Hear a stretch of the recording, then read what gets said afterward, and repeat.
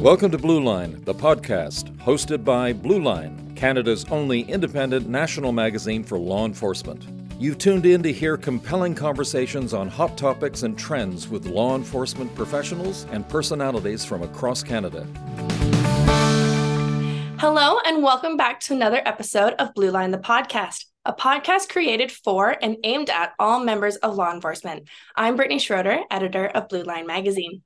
In today's episode, I'm joined by Dr. Jody Burnett, who is a registered doctoral psychologist with the Saskatchewan College of Psychologists and a high-performance consultant who has been providing service to the general public, specializing in service provision to first responders and public safety personnel for the past 15 years. Today, we're going to be speaking about Dr. Burnett's research on women in public safety and what mental health supports are out there for public safety personnel. Thanks for joining me today, Jody. Yes, well, thanks so much for having me. I'm excited. And to give our listeners a bit of background, we first started talking about doing a potential podcast around the time of International Women's Day. And we wanted to recognize public safety personnel, or PSP, women, because of the traumatic, challenging experiences they face on a day-to-day basis that can be extremely damaging to their mental health. Jody, did you want to start off by telling our listeners a bit about your research and what got you started on this path? Yeah, well, I mean, I think it's been a number of things, not just research, but I think in general, I've dedicated my career to really helping public safety personnel and their families over the years. And it started, funny enough, in high performance. And I will say first responding roles or public safety roles are some of the most high performance jobs. If you think of high performance, you typically think of high performance sports, right? You think of NHL players, et cetera. But truthfully, first responders and public safety personnel have the highest performance jobs. And they really do need, those extra bits of support to help them to maintain all of those things that help not only to keep, their level of performance high, but to keep them safe, right? They want to come home to their families at night as well, right? So for me, I've been really blessed to be able to play at a number of different roles over the years in my career and help at supporting, men and women in these roles. Now, that being said, as we've come to do a lot more work. I work with CIPSR, the Canadian Institute for Public Safety Research and Treatment, which is where PSP is housed from.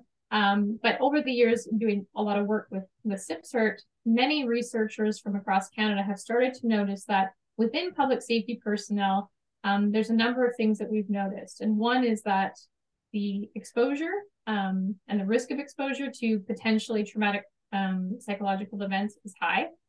And we also know that the prevalence of them seeking help and getting the help they need is on the lower side. Right. And so those two things don't go well together, right? It makes us want to really be able to shine a light and try to see, how can we get folks the services they need when they need them? Like you said, it's a sad truth that women, and especially those who are PSP, they're not getting the mental health support that they need. And it can be difficult to find a solution that works for not only their lifestyle, but their work environment. So just through your research and, your experience, what is available out there for our first responders across Canada? Yeah, well, there's lots. I mean, to touch on, females in public safety roles, I think nothing against the guys, but there's multiple roles. There's lots of research out there about the multiple roles women play, right? And so it just adds another complexity to the responsibility shouldered by women in these positions, right?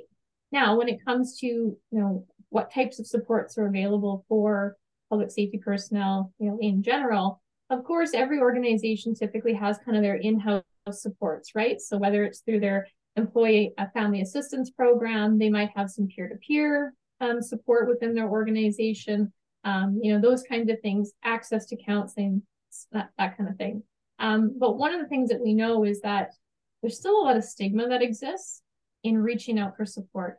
And that's troubling because for many people, and I find, again, particularly in public safety personnel roles, this is more than a job. This is part of who they are. And for someone to be deemed incompetent by their peers or by their work, their workplace, that they can't handle it, they can't hack it, And, there is some of that old school mentality out there. It's kind of like, you know what you signed up for. So suck it up, buttercup. You gotta just deal with it or not. Right. That's scary to people because it makes them shrink back from getting the support that they absolutely need and deserve. Because at the end of the day, whether you go into any public safety role, you're still human. Mm-hmm. And I think we forget that, you're still a human. And for all of us, the things that we understand that they are exposed to are not normal. And our brain has a hard time keeping up how they're going to compute that. So but we do know that stigma is an issue for that very fact that it's scary to step out, right? Because we were just talking earlier about your own knee injury, right? For you, if you have a knee injury, if you walk outside today, someone's going to say, hey, what happened? What's going on? Are you okay? Not a big whoop. But if I go to, let's say, I go to a call as a first responder or as public safety personnel, and I, am impacted by that call and I'm having trouble, you can't see it. Yeah. You really don't know much about it, right? It's that invisible injury. And that makes it very scary to step out because some people understand it, but some people don't. So there's still a lot of ignorance around things with that. Yeah. So true. And in your own personal or professional opinion, I was just wondering, like, there are so many people who are talking about mental health now and like trying to break down that stigma. But like you said, like that stigma still exists. Just wondering, like, your opinion on why it might still be such a thing right now. I think we're doing better. I want to be the ray of hope because I've been doing this for about actually 21 years. And in my career, I've seen great change. So if I think back to 20 years ago, in many, sectors, it was still the informal debriefings, going for beers after work or after a crappy call and, the informal debriefing that way. And there wasn't a lot of help. There wasn't a lot of supports in place. And I think now as we are injecting a new generation into these sectors, younger generations are more apt to talking about this stuff. There's been a shift in that culture, right? Where, previous generations, it's just kind of keep that under your hat. You don't talk about it, you stuff it down, you grind it out. Whereas I think the newer generation now is talking about it, right? Yeah. And even through, things like social media, etc., there's more dialogue. So there's more of a light being shone on these issues. And I think organizations have had to respond. There's been no, and not out of, have to, but recognizing the importance of saying, holy smokes, like we do have to get behind our members and our staff and get them these supports. Just, sometimes, like I said, ignorance isn't an intentional thing. Sometimes it's just not knowing. So if you don't know better, you can't do better. So I think organizations now are really getting on board and recognizing the need not only to have them in-house, but I'm involved in a lot of different training opportunities that hits them when they're getting their training. So in police college, for example, or do you know what I mean? At the training facilities. So it's really important that we find ways to be more proactive. And I think people are starting to get on board. Now, that said, yeah, is stigma still a thing? Of course it is. Absolutely it is. But I do think we are. I don't want it to be doom and gloom because I do think we are starting, even the work you're doing here. This is shine, but truthfully, right? This is working to shine a light. It's creating awareness. And the more people talk about it, it's not that thing now that we have to, hide away. Exactly. Yeah, exactly right. So I think it's getting better, but I do think there's a lot of vulnerability in someone stepping out and saying, I don't know if I'm okay. That's scary. And I think there's just a lot of unknowns. What does that mean? Does that mean I can't work anymore?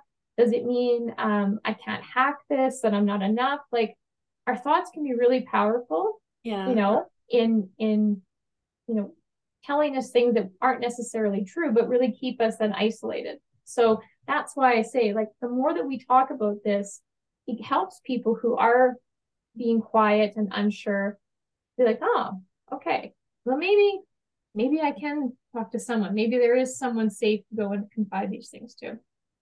Completely. I'm fully a believer of, if you have something, share it. And, those who maybe aren't comfortable sharing it, they will see others start to do it. And maybe they will become more comfortable sharing it themselves. In some ways, you you guys are being champions, right? Because as you share this information, or you have people on who have had an experience, sometimes that's all it takes. Is one person to hear that and say, that sounds like me. I've gone through that and we see this through, with my work at PSPNet, even people will say as they go through the program, wow, like I'm not alone. I read some of the stories that are included in the course, and that was me. I saw myself there, and so that's the beauty of all of this work that we're doing. This isn't, a one-shot deal. People work through their stuff in different ways. Yeah. And I think that's the cool thing about PSPNet is we've just offered one other way that they could potentially get some tools and strategies to help them. Now, speaking of PSPNet, I've heard a lot about this just by the way of what I do. But for our listeners who haven't, do you want to explain a little bit about it and what you do? Yes, of course. So PSPNet is what we call an internet-delivered cognitive behavior therapy program. Now, I don't want everyone to shut their computers off.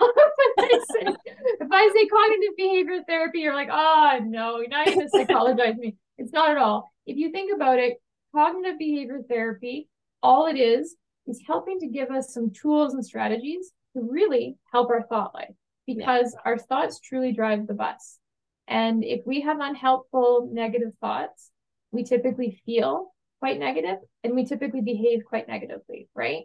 And so for many people dealing with symptoms of, say, depression or anxiety or post-traumatic stress or anger or panic, our thoughts are very much involved with how we experience those symptoms and how we have the potential to manage them. So don't get thrown off by the cognitive behavior stuff. All it is just giving you ways to help you support, your thought life, so to speak, right? Because it is connected to how we feel and how we behave. So we provide this online, and really cognitive behavior therapy is used if you went to see a counselor face-to-face. This is kind of the gold standard. So it's really, really effective at managing all different kinds of symptoms, just like the ones I just mentioned.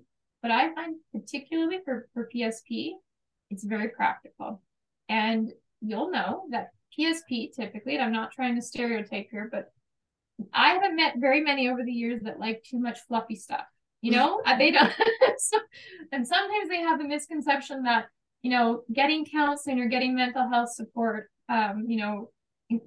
makes you have to lay on a couch and someone's going to sit behind you and make, it's not that. It's not that. But you have to debunk some of these myths, right? So really, the program itself is developed to really identify and meet the unique needs of public safety personnel and give them these strategies where? Well, through the internet.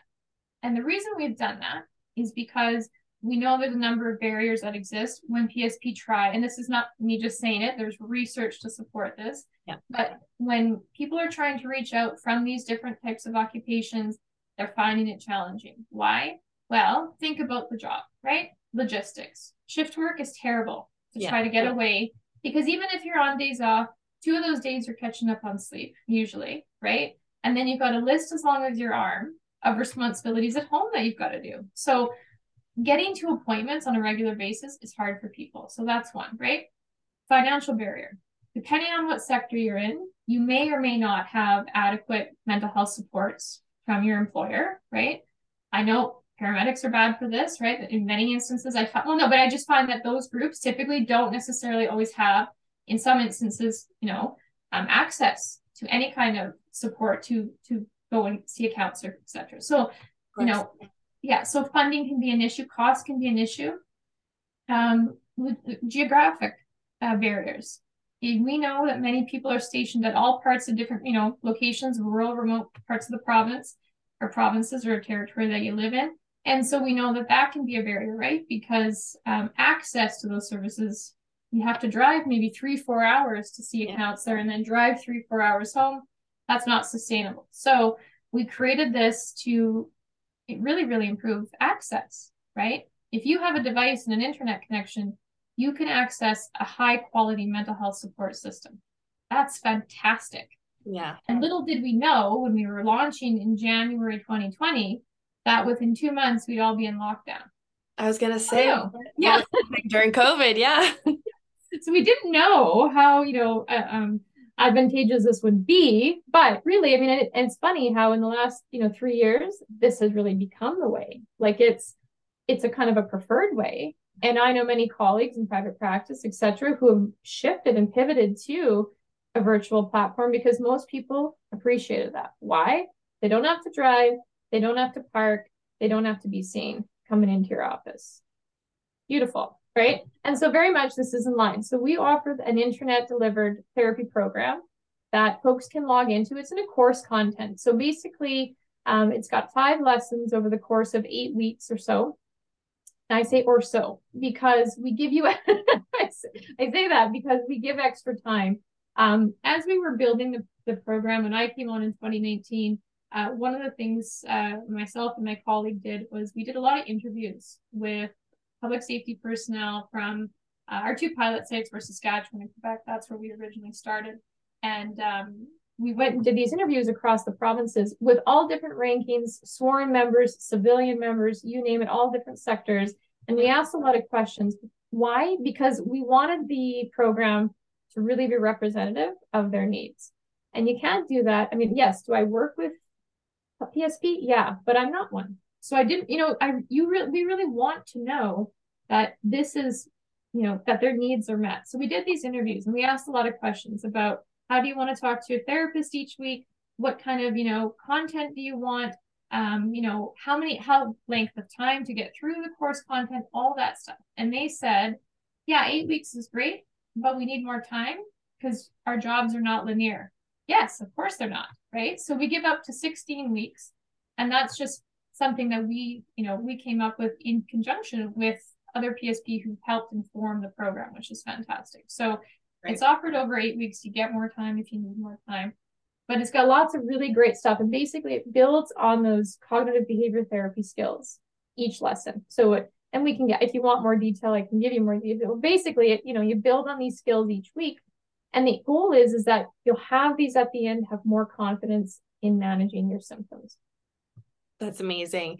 And just the fact that, like you said, because it's online, it's giving everyone access to it. So I just think like right there. And like I was going to say, like with COVID, kind of everything's shifted online as it is, or like a hybrid model. So I'm so glad that, you guys didn't know it was coming, but I'm glad you launched with an online version so that you could work throughout the pandemic. And I'm sure like public safety personnel really like needed the mental health support like we all did throughout the pandemic because of how unprecedented it all was.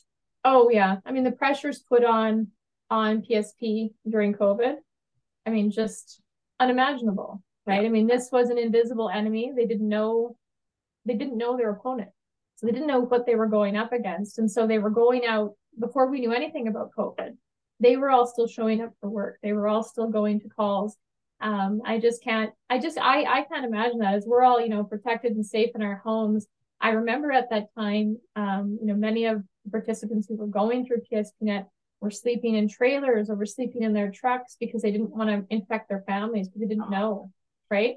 So I think there's so much that PSP do that we just don't even recognize. So a debt of gratitude to them, but nice that we were able to at least offer this type of platform and another pathway of mental health service that they were and now we're still able to access, right? So of course, that's incredible. Jody, thank you so much for telling me all of this, and to our listeners as well, for just speaking on this topic. Before we wrap up, I just wanted to know, is there anything else that we didn't touch on that you think is important for our listeners to hear? Gosh, we could keep talking for a while, but yes. Yeah, I think the one thing I do want to highlight is that many people mistake us as only as a therapy program. And I would say it's very preventative. So I really encourage everyone to consider checking us out at www.pspnet.ca. There's the plug. But I encourage you to check us out because one of the things that I've seen over the years, particularly in PSP, is that they stuff things down and try to grind it out until the wheels fall off, right? And that's wonderful. We will support people who are, have more severe symptoms, etc. But we also see many, many, many people who are mild or almost no symptoms. And the reason is because we want to equip them early. If you can give people the tools, even if they don't need them right now, so that when those storms of life hit, whether it's related to work, whether it's related to stuff going on at home, etc., they have them at the ready. And that keeps them from getting to the red zone. So I can't emphasize enough how important prevention is, as well as also, as well as getting, support for symptoms that you might be actively having, right? But both are equally important, and we can help with both of those, which is fantastic. That is fantastic. And Jody, I just want to say thank you again. Like we've mentioned, sometimes it's not talked about enough. It's getting better, but I'm glad that we were able to help share this information, and hopefully this has helped some of our listeners as well if they needed it. For everyone who I hope so too. Thank you. For everyone who tuned in, we hope you enjoyed this episode of Blue Line, the podcast. You can check us out on SoundCloud, Spotify, iTunes, or wherever else you get your podcasts. You can also stay up to date on all of your Canadian policing news at blueline.ca. Until next time, stay safe and be well. And thank you, Jody. Thanks so much. Have a great day. Thank you for joining Blue Line, the podcast, hosted by Blue Line, Canada's only independent national magazine for law enforcement.